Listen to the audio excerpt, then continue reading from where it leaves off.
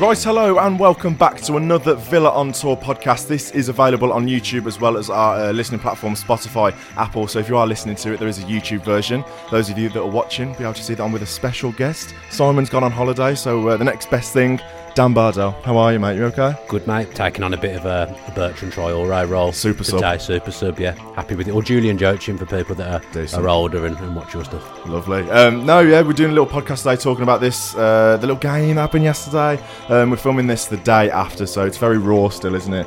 Very, very raw. How you feeling? How initially feeling? Because I'm just still elated. I still can't believe it. I tweeted yesterday, like I still can't genuinely believe that from where we were, we've done it. I think I still feel the same. I still feel it's not real, quite surreal. Like, this season at times, it's felt like 3 seasons rolled into one, because you had obviously the first 12 games or however many it was under Gerrard, which were just terrible, and you're looking at the players, you're looking at the manager and just thinking, we are in massive trouble if this continues. And Emery comes in and gives you a bit of a bounce before you go into the World Cup. So that feels like, even those 2 games felt a little bit like a mini season. Then you have the break, you come back a little bit up and down. We won a few, we didn't look convincing in some of those wins, and then we lost those 3 games in a row. But then since then, the back end of the season, like the final third of the season, just been like a steam train, haven't we? Just been relentless. Absolutely brilliant. Like I can't put into words what Unai Emery has done to this football club. You know, the word transformative gets used all the time in football and in work and whatever, but he has actually transformed this football club, because a lot of the stuff that was in place behind the scenes was in place before he came in, but he's just made everything better and made the whole club feel aligned, and he's got total control of the football side now, and he absolutely should have, because he's earned his stripes. I'm so confident that he'll go on to be the best manager that I've ever seen. Win a trophy, mate. If anyone's going to win us a trophy, whether that be Europe, obviously we're in now, or we got knocked out of both cups first round, didn't we, this season? Yeah. But just if anyone's going to do it, we are so well set up now. If he can't do it, no one's going to do it. Yeah, we'll never win anything again if Unai Emery doesn't win a trophy. But I think that's you qualify for Europe, and on the face of it, people laugh at the Conference League and say it's a bit Mickey Mouse. To us, it means the absolute world to qualify for Europe, because I do genuinely believe this, in this country, we have got like the top set of away fans. Yeah. You go every single week. I go when I can to away games, and the people there, they're just pure love of Aston Villa, and they will embrace going to all these strange places that they might be able to go to that will have never set foot in before. They will all embrace that, and it means more to us qualifying than it does if Tottenham had qualified. Yeah, 100%. They didn't even want it. No, they didn't. That's mad, by the way. And just like you said, going to these random places, like, talk about pre-season when we went to Rennes. Like, you'd never go on to Rennes on holiday, or you'd never go there unless you kind of had to. But it's a beautiful place. Beautiful, beautiful place. Middle of France, in the summer. Just going to these places you'd never go to, in these new experiences. I can't wait. You've got to get yourself to some. Get yourself some away games. Of course. That, the Villa fans will embrace it, and I think that's the exciting thing about it. But the other thing is that, we've qualified for the Europa Conference League, but we've got the best manager that you can have for being in those competitions. If you could pick anyone, he's got to be in the top 2 or 3, surely. We're so well set up. Look, I think he is an elite level manager. What he's done at Aston Villa in the short space of time he's been there is borderline ridiculous. But you go into that competition, we haven't won anything for so long, and you just think, there's a real chance of us winning that competition with him. The final West Ham Fiorentina, similar sort of level. If not, we're ahead. And that's without the sort of investment that we'll probably see this summer. Players coming in, better squad depth. It's just like, book your flights already to Athens in the final. We're not getting ahead of ourselves, but we are very well set up, aren't we? Yeah, and that's down to him. Yeah. Many of our players haven't played in Europe before. I'm delighted for Mings and McGinn, who've kind of been there from the start, the transformation of the club, and actually probably 2 of our bigger players in this run to get into Europe. And at times last season, at the start of this season, fans would have been surprised to hear that. I've always loved them both. I think McGinn had some struggles under Gerrard. I think Mings actually has had a good season all round. But, for those players to be on this journey and to have carried us through, two of our leaders in our team as well, and for them to actually be two of the bigger players in this run and help us qualify for Europe, good. They won't believe it. Mings has got a new contract. I think McGinn will sign one soon. I think that's what Unai Emery wants.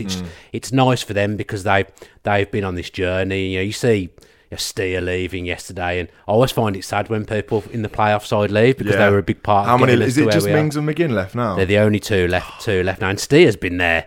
When Paul Lambert was manager, we bought him from Norwich, didn't he? Yeah, so he's been at the club a long, long time. But I just think you could see what it meant to those players now. And I think when you're a football fan, we've suffered at times as Villa fans. You've been to the back end of the country, and it's been awful, and you've been miserable. You've watched us lose horrible games away from home in the Championship. We've been to nothing games at Villa Park. We've watched our team get relegated on 17 points. That wasn't that long ago. I know. I think to see the scenes yesterday at Villa Park and see what it meant to the players, Wes Edens, Nassef and Emery walking around at the end, the coaching staff. You don't hear a lot about Emery's coaching staff, in fairness. I heard you saying on a podcast, you don't ever see them, do they? No. Apart from Austin McPhee, you don't see them? Yeah, but watching them all walk around yesterday and seeing what it meant to them, everything just feels as one. And as a football club, when you've got that and you're supporting that team, because the fans are a massive part of it, and Emery, the first thing he does every interview is he thanks the fans. He's just an absolute class act.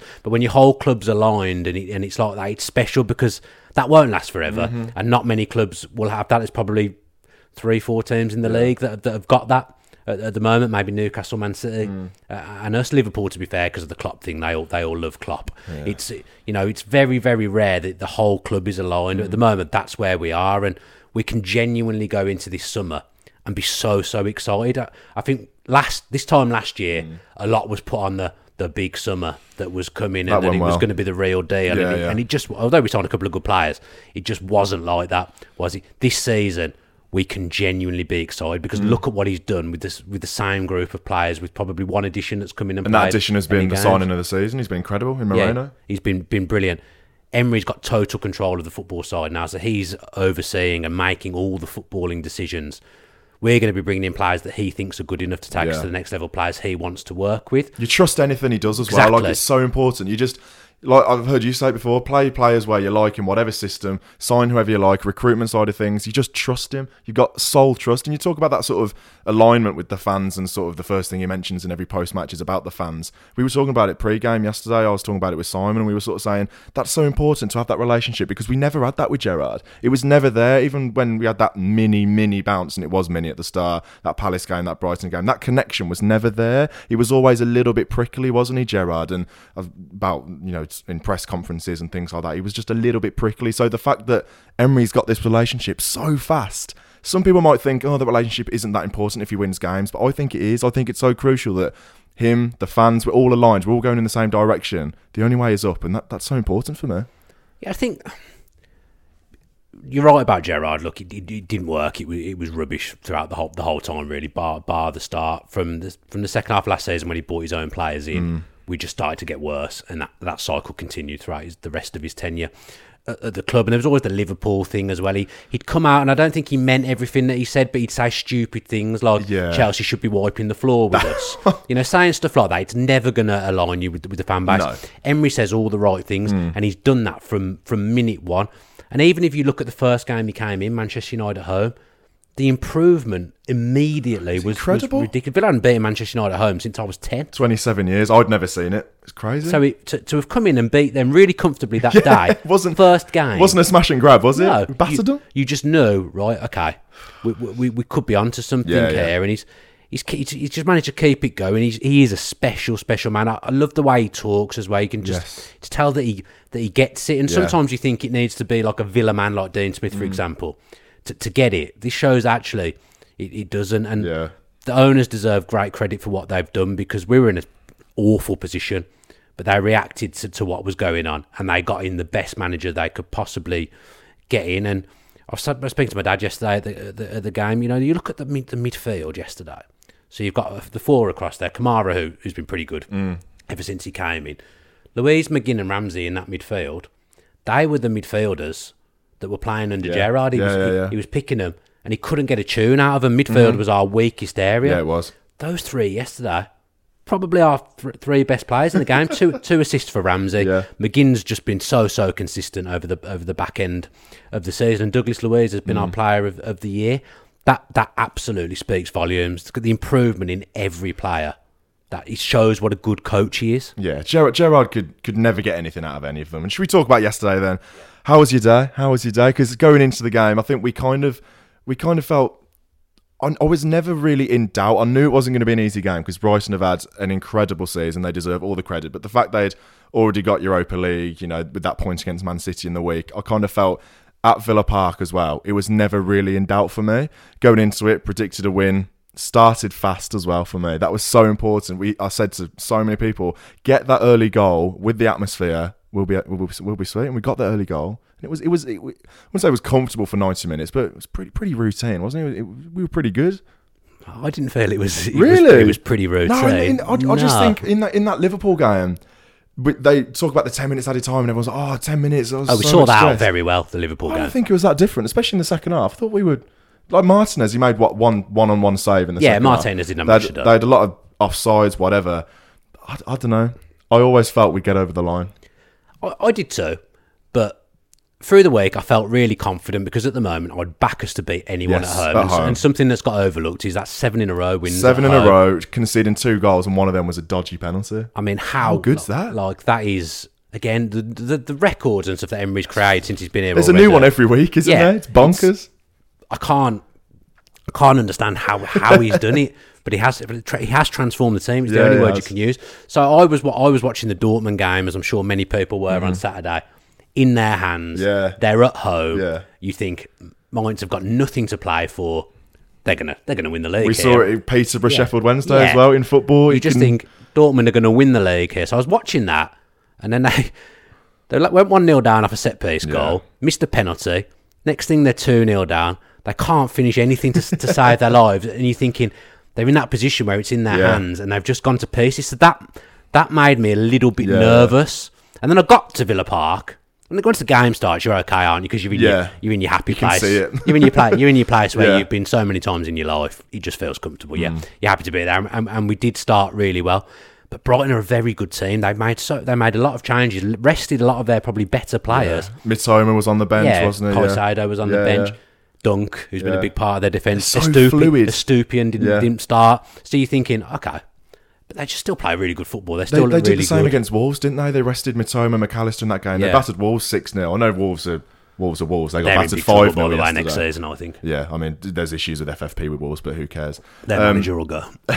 But it was just one of them yesterday for me. Like, I know Brighton were fluid and they moved the ball so well and they look like a good side, but I think if they had something to play for, it would have been a different game. I think their fans weren't asked. I mean, when they scored, it was like a pre-season goal. Like they weren't asked. I think that if they were up for it and they actually had something to play for, I think it would have been a little bit difficult for Villa. But getting that early goal, I was okay. I don't know whether that was the alcohol or whatever, but I was okay. I hadn't drank, so okay, that's probably a factor then. My home game experiences are very different to my away game experiences because away games I'm on my own or with you or with whoever I go with.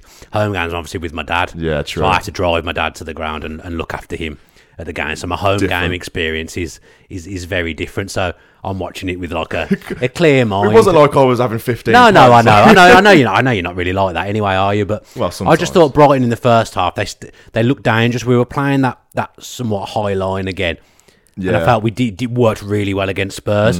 But I did think Brighton were on the precipice of breaking it quite a number of times. The linesman couldn't get anything right to save his life. I mean, he got the goal right. No, he didn't. He disallowed. He got his flag up for the goal, and then he let the ones go that weren't goals. The linesman just had an absolute nightmare yesterday. Me and Simon talk about referees and linesmen so much on this podcast. I didn't enjoy the referee yesterday, I've got to say. No, horrendous. But just I don't know why I need to say it again, but just when it's close, that's like, okay, I get it, but when it's so obvious, why do you do it? There's got to be a rule change in the summer. Absolutely. For that, I mean, it's ridiculous. Both sets of players, it was the same in the Tottenham game, both sets of players, both sets of fans hate it. Like, I don't get it. When it's close, fine, but when it's so obvious. Yeah, the one thing I will say, in that passage, there were some absolute bodies on the line defending from really Cash, Mings, Martinez. Like, it was just great to see. And one thing I think, again, another thing that's slightly been overlooked, I saw Stato tweet about it. I thought Luca Dean, that's probably one of the first times he started a game at Villa Park since we've been really good. And And he looked better. Greg bought that the other week on 1874, saying it's unfair to judge Luca Dean because he hasn't played in this team since Villa have been good. And I actually thought he was good yesterday. He was very good against Liverpool, but you're right, at home as well. He was getting forward, he had a bit more pace than I thought he had yesterday. Confidence as well, isn't it? It's that confidence. But you're coming into a good team. Exactly. It's so important, that is. That's going to make the world of difference, of course it is. So I think he'll stick around next season, and that means we haven't got a choice, have we? Villa are well stocked at left back. Will probably come onto the other side, but you know, Villa, we don't need major surgery in the summer, and there won't be major surgery in the summer. I think we'll sign 5 players in the summer. What do you reckon they'll be then? Well, 5 big, or a couple of minor ones, 3 statement signings? I think 4 big. And one will be a backup keeper. Yeah, I think, backup keeper so I think is the first thing I The backup keeper will come in. I don't know who that would be, but maybe 1 or 2 goalkeepers, actually, because obviously Steers ended up... Sinisalo's still there. There's no good a young player being a third-choice keeper. But is he that young? He's been around for a while. He's had a couple of loans. But he isn't going to learn anything being third-choice keeper. He needs to go and play somewhere. True. And if you're in Europe as well, you need 3 keepers. So this is something that we've never even had to think about, like squad registration and things like that. True. So many of the teams that are in Europe, they have like... Scott Carson type goalkeeper, Rob Green, you know, they have those type of goalkeepers. We get Ben Foster, he's available, we'll get him. we will probably need an experienced third choice as well. Someone who'll be good in the dressing room, someone that has got not European experience, not Premier League experience. That's, for example, someone like Alex McCarthy from Southampton. Good shot, Wisehead. Someone like that's come in as third choice. Yeah. So I'm not counting that as a proper signing, but fair enough. We'll sign a centre-back. I think Chambers will move on. Do you reckon that'll be someone to rival sort of Diego Carlos, Konsa and Mings? Because I know we've got Europe and stuff, but 4 sort of similar level. Do you reckon that's what you need? Yeah, I get that, all pushing each other. What, do you drop Konsa to the bench potentially? I'd back a La Liga centre-back. Pau Torres is a shout. There'll be a central midfield player who can possibly do a job wide, like McGinn and Ramsey. I think with these players, they'll all be sort of hybrid. They won't be, he's a set defensive midfielder. We talk about, first thing we'll probably do, apart from a second choice keeper, is a winger, but it'll probably be a hybrid striker winger. You probably see a couple of them. That's just Emery's way. But there will be a striker arrive as well. What does that mean for Watkins? Sometimes he'll play with him, sometimes he'll be on the bench. You've got to have a squad when you're playing Thursday, Sunday. You've just got to. And if we plan to go all the way, and Emery will want to do well in the other cups as well, you absolutely have to have a squad. So, goalkeeper, centre-back, hybrid central midfielder / midfielder that will play wide, like McGinn does. Someone like that. I don't think it will be Guendouzi now. After being convinced, I'm not sure it will be. Depends how they're going to spend the budget. If they can get a midfielder on a central midfield player on a free, which there's one that's been talked about quite heavily. Yeah. They're not going to go and get Guendouzi, and then that money would be used to get... There'll be a Bailey, Traoré type player. Yeah, Traoré's probably going to be off, isn't it? One of Bailey or Traoré will go. I don't think Bailey will go. And then there'll be a forward player. Archer will come back into it. I think Archer will stay at the club as well. So it's not like we need major surgery, but we'll be bringing in players that are first team ready, so people that are instantly going to come in and change a first team. I thought yesterday a telling thing towards the end of the game was, you know, some of the players started to look a little bit tired. We only made 1 sub yesterday. I thought that was very interesting. We don't have the quality to bring off the bench. I mean, Brighton were bringing on good players to come and try and get nick a goal and get themselves back into the game, get themselves back level. Yeah, we didn't have that. Yeah, we talk about it a lot where it would be sort of the players who are in the first team now would drop down to the bench, like a Leon Bailey, for example. Yeah. Like a Buendia, for example. Those who are sort of on the cusp week in, week out that sometimes drop out, they will probably drop down to the bench, and you'll see someone to replace Buendia, someone to replace Leon Bailey, but they'll still be massively involved, won't they? Sometimes Louise will be on the bench if we sign a central midfield player. Sometimes Kamara will be on the bench. Gotta be fluid. That's what you need. Yeah. You can't.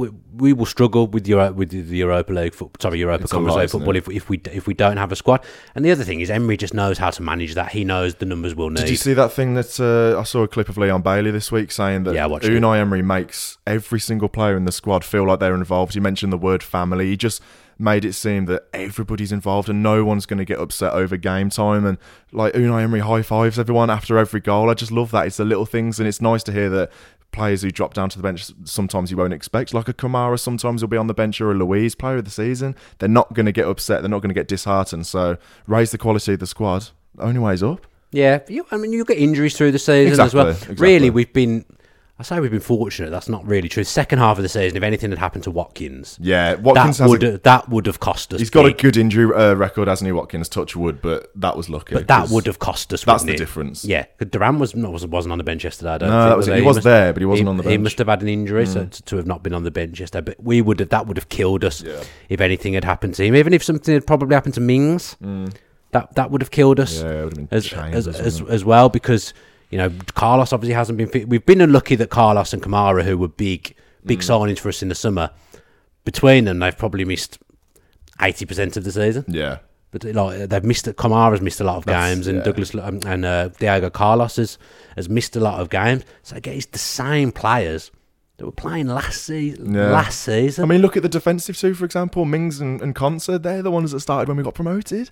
We were talking about this yesterday. I was talking about it with my mate, and we were saying, people talk about the recruitment that first season and Suso and all of this, but you look at it, you're not going to get everyone right, but it's bloody good. Like, you look at Nakamba getting promoted with Luton, you'll get a decent fee for him, for example, won't you? Yeah. Philogene Badace, I don't know whether we for example. Will. He won't be big for Nakamba. No, I'm not saying big, but you won't make a profit on. Would you pay for him like 11 million? You won't make a profit on him, but you still get a fair chunk of that back. 5 plus. He's only got a year on his contract. It's only a year, but yeah, I reckon you'll get 5. He'll go to Luton 100%. I'd be almost certain he'll be playing for Luton in the Premier League next season. I've talked about it before as well. You can't just splash the cash constantly. You need to get some money back for that. I think Philogene Badace is a good one as well. He's had a good season at Cardiff. Get $1 million for him, for example. Just these little things as well. A couple of other loan players as well, Rubenham. You think he'll come back into it because there's so many more games as well. I think you are going to see these sort of players come in. Cam Archer is the one for me. He'll be back. I always think, what more can he do? Cam Archer, like, he's done it a couple of times wherever he's been. He's done it.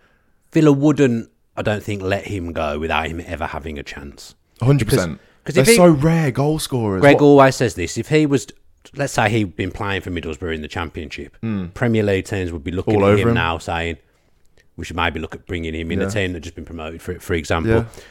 We will have a hell of a lot of games next season, and I would expect, when you're playing not a nobody team, that's not the right phrase, but a team you expect to be at home in the group stage, Cameron Archer will be playing in those games, the early round of the League Cup. Yeah. I think Duran will go on loan. I think he's got to. He looks so incredibly raw, doesn't he? Just going. He's got something though. I think he's got something. Of course he has. He's a big bully, but he's incredibly raw. He hasn't scored yet. I know he's only played 5 minutes here, 5 minutes there, but to go and play games, because even at Chicago he didn't play a lot, did he? No, he's not got much first team football in the tank so far. Like you said, you can tell there's something about him. Yeah, which wouldn't surprise me if he went to Portugal, and I can't ever say the name of the team. Just go Vitória. They're in the Conference League, aren't they? That'll be interesting. Is that even allowed though? Because I know someone if you've got stakes in both clubs, I don't know if we is it V Sports? Is that what what we're going under? I think they've got less than 50%. I don't know if that makes a difference. But that'll be interesting if we go there. Yeah, I know. It'll be a nice little trip, wouldn't it? I looked at the list of teams yesterday, and there's some big teams in there, mate. Juventus are in there, aren't they?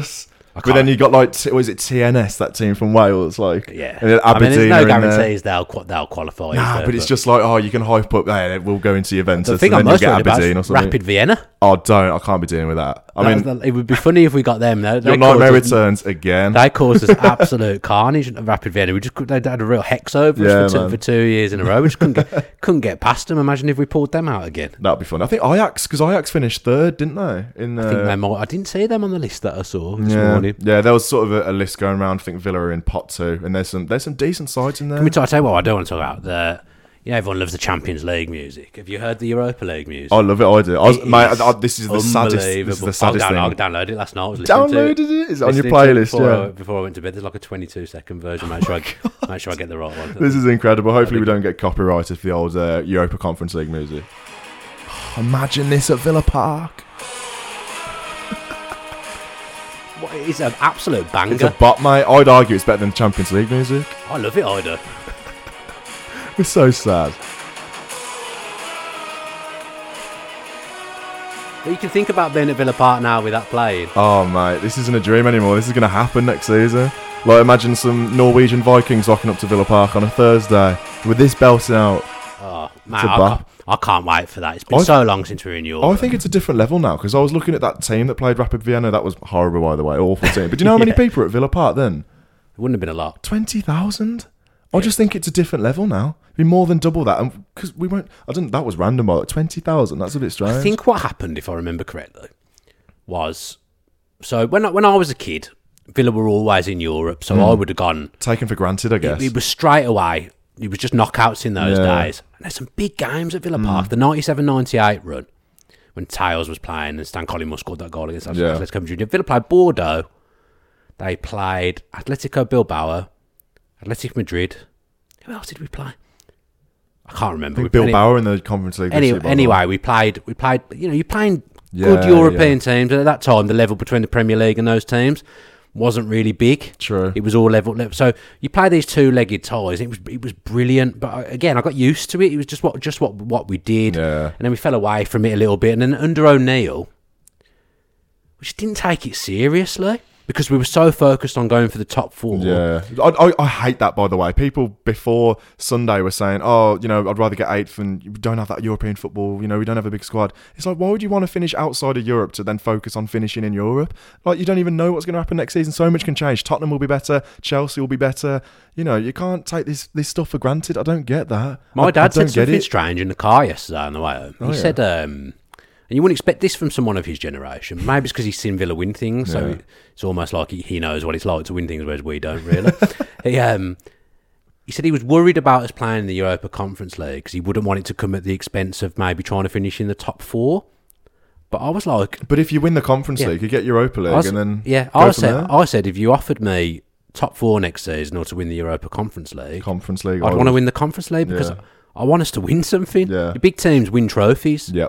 We always talk about Villa being a big club, but big clubs win stuff. Yeah, in 10 years' time, no one's going to remember the fact that Newcastle finished top 4 this season and qualified for the Champions League. They're going to look back and say, did they win anything? It's like Manchester City. They're brilliant, they're unbelievable, they're the best team in the world at the moment, and they win the Premier League, and I think they'll probably just continue to win the Premier League because they're that good as long as Pep's there. Yeah. But the thing that always gets leveled back at them is that they haven't won the one trophy, the Champions League. Yes. So I just think, I don't know. Give it a week. I don't know actually. I'd love it if Inter did that, but that's a different story. I really don't know, but I want to look back and say that we've won things. And if you ask the players as well, I'm sure they all want to play in the Champions League. They also want a medal around the neck. 100%. I didn't... when we won the playoff final, I wasn't as maybe buzzing as maybe people who are younger would have been. I was pleased because I wanted to be back in the Premier League. But I didn't feel like we'd won a trophy. No. All it said to me was...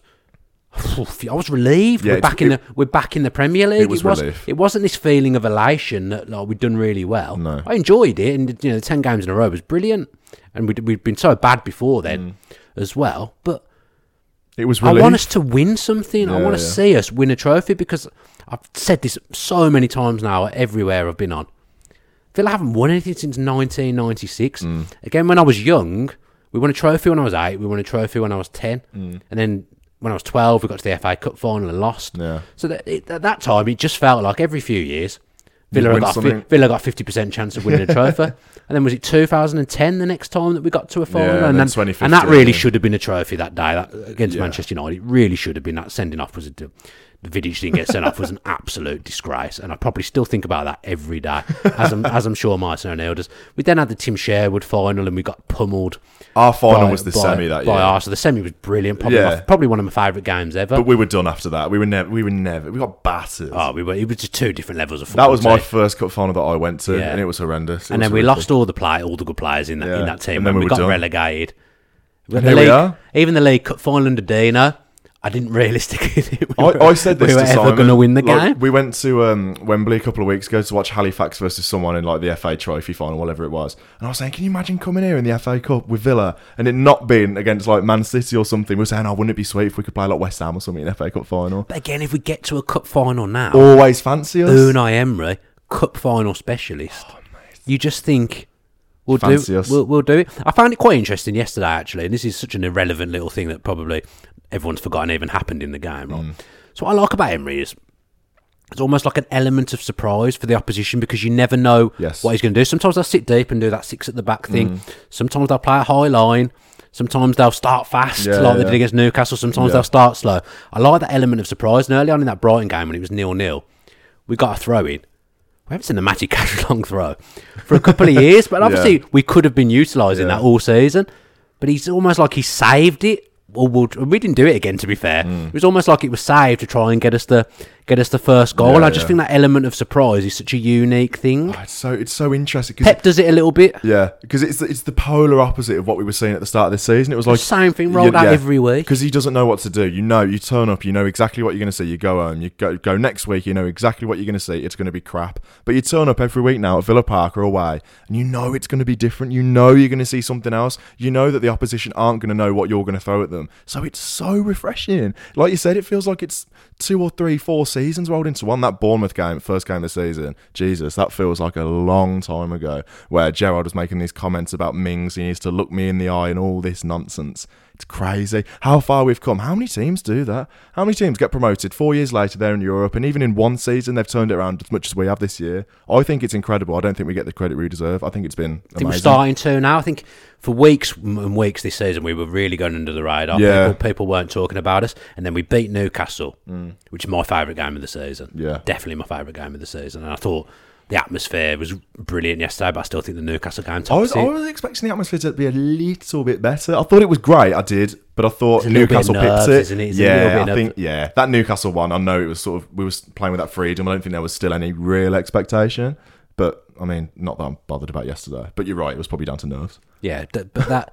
that Newcastle game was... I've completely forgotten what my original I point was. It's fine, I've completely forgotten what the original point was. But that game, that was so good.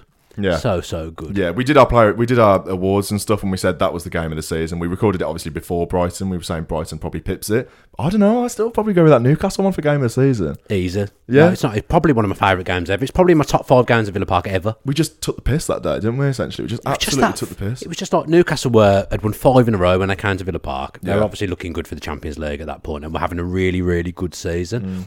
Isak had just come back, hadn't they? Yeah, they just got back to their best. Newcastle, they were playing really well again, and we just blew them away. I don't think it was down to them being bad either. I just think it was... They couldn't live with us. No, they couldn't live with us. Newcastle fans, they say, you're the best team we've played. Yeah, 100%. Played this season. You absolutely tactically outclassed us. We couldn't live with you. And to hear people saying that about Villa, it's lovely, isn't it? Been said. Gerrard, being innovative for him, was swapping the side Ramsey and McGinn played on. Yeah, that was what happens. That was the most innovative tactical thing that we did in the first part of the season, wasn't it? We just remember that a lot of Forest away, Leeds away against 10 men. Oh God! If we'd have just picked up a couple more points from games under him, we'd have qualified for the Europa League. Yeah, man, it's crazy, isn't it? Everyone's raved about Brighton, right? And rightly so, because they are brilliant. We've finished a point behind them, basically giving them a 12-game head start. Yeah. 100%. And we me and Simon have mentioned it as well. De Zerbi went into a side that was already on the up. They'd won like 3 or 4 of their first games. Yeah, they were flying. They were already doing really well. I know he's probably taken them to a slightly new level. He's a great manager. Yeah, he is. But Emery, I've never seen anything like it. Like, to go from that to that, it's polar opposite. It's incredible. I think he's... I don't know. I think Eddie Howe would probably still win manager of the season for me. But I think he'd probably be a second, 100%. He'd be in the top 3, wouldn't he? I think he'd be second. Go on, put your neck on the line. I think people talk about the Bournemouth manager and stuff. Okay, done a brilliant job, but he's not on the same level. I'd give it Eddie Howe because I didn't envisage Newcastle would qualify for the Champions League. Yeah. But by that basis, I didn't envisage Villa would qualify for Europe, even starting flat at the start of the season when everyone's at 0. So Emery's probably second. You're right. Then maybe Gary O'Neill third. Maybe Arteta. I just think they fell away quite badly at the end, and that in the end they got Champions League qualification, which you'd have maybe said at a push they could have done.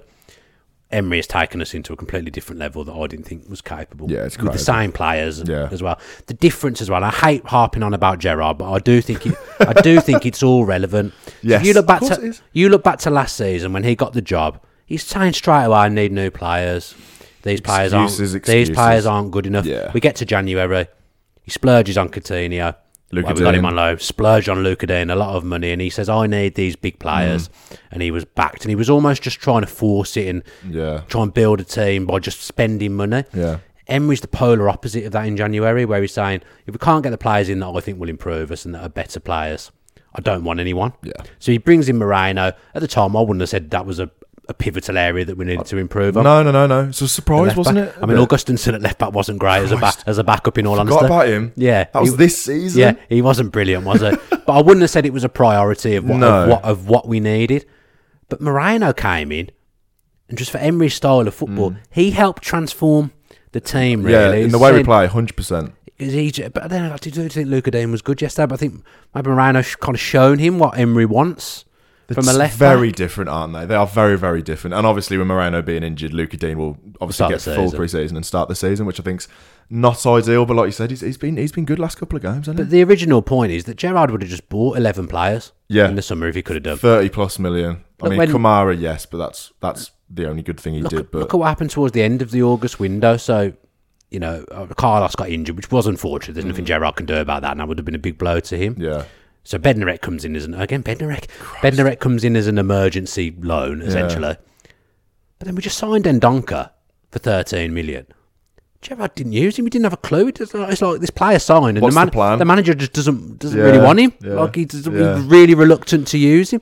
Ndonka played Emery's first game. Yeah. Ndonka then didn't really play for 2 months, but then came in for a Newcastle game out of nowhere, and just looks like he's been playing there the whole season. And it's all these things that just separate Emery from everyone else. Different class, mate. From like you speak to people who work at the club and are around the club, and some of the players and ex-players and stuff, and every one of them says the players absolutely love Unai. Yeah, even the interviews. Love how he's working. Yeah, man. Oh, it's only good things, isn't it? It's only good things. And I love the bloke. That speech he did after the game yesterday. I mean, couldn't quite hear what he was saying because probably the PA system at Villa Park's crap. But just the Villa Park, the roar and like the sort of fist bump that Emery was doing towards the whole end yesterday. It was just a beautiful, beautiful moment, man. I loved it. Like the club, there's certain things right at the club that will never change. So the thing, like PA system being rubbish, like that's been the case my whole life. Yeah, it's never going to change. Fine, we'll always be the last to bring out kids. Yeah, that just always. I hate that. That's my that just is fine. The people listening, the dog's on me. He's absolutely loving it. Yeah, Turbo's come alive. Hello, mate. He's been fell asleep through the rest of the podcast, but he wants to sit on. He's a big Emery fan, our mate Turbo. But so like, there's certain things that will never change. We'll always be rubbish at. But Emery's changed things on the football side that we've always been rubbish at. Yeah. And I think that's you can't give him enough credit, really. Already talks about the records. And back to the kit thing. I hate it when teams playing their new kit at the end of the previous season. Liverpool have done it. Did Palace do it yesterday? And their new kit's horrible. It's like AFC Richmond. That's an early shout for worst kit of the season already. I think their kit, the season just gone, was very good. Yeah, very good. I like that. This new one's rubbish. I'd like to see what Villa are going to do. Hopefully, because it's the second year of Castor, they're going to have a little bit more freedom. But we've had sponsorship issues, haven't we? Let's not talk about that. New badge though, by the way. Interesting. I think it looks classy. I think with the training gear and stuff, the new badge is going to look... Might look better on a kit, but I don't like it standalone. I think we could have done something more inventive. Well, yeah, it's basic, isn't it? I mean, you could have... I don't know, God knows how much the club paid for someone to design that. I probably saw better ones on Twitter, to be honest. But I'm coming round to it. Yes, it's kind of basic and stuff, but... It now feels like the right time for a new badge. 100%. You know, when Randy Lerner changed to that badge and that you've got there, it was the right time to change. Yeah. Ironically, I found my Proud History Bright Future scarf at my mum and dad yesterday before the game. Yeah. Wow, that is... I'd forgotten that even existed. Yeah, that is vile. Anyway, how are the old emotions after the game yesterday? Because, I mean, I was speaking to Simon. Simon says he's never cried at the football. He's a very, very cold man, is our pal Simon. But I had a little... Did he cry, Simon? No, he didn't. I'm talking about me. I'm saying Simon never cries. I think Simon was closer to crying on our night out the other week than he probably would have been at Villa Park. He slipped on the dance floor. But I cried at West Brom away in the playoffs. I saw you. Yeah, that was there's rough photos of that. But I don't know, man, I was emotional after the whistle yesterday. I was emotional. I was just in shock, I think. I don't think it's hit me still properly. No. I think I didn't cry. No, I didn't cry, but I'm trying to think of times I've cried. I remember I cried when I was younger and John Gregory got the sack. I was really upset by that. That really rocked me when I was younger because I loved rocks John your Gregory. world. Yeah, that was horrible. I think I cried when Dwight York left as well. That was my first real heartbreak of a player leaving. I'd never really seen that before. But I wasn't crying yesterday. As I say, I think I was just in shock about what had happened. But Lee, who sits next to me, he's only a little bit older than me.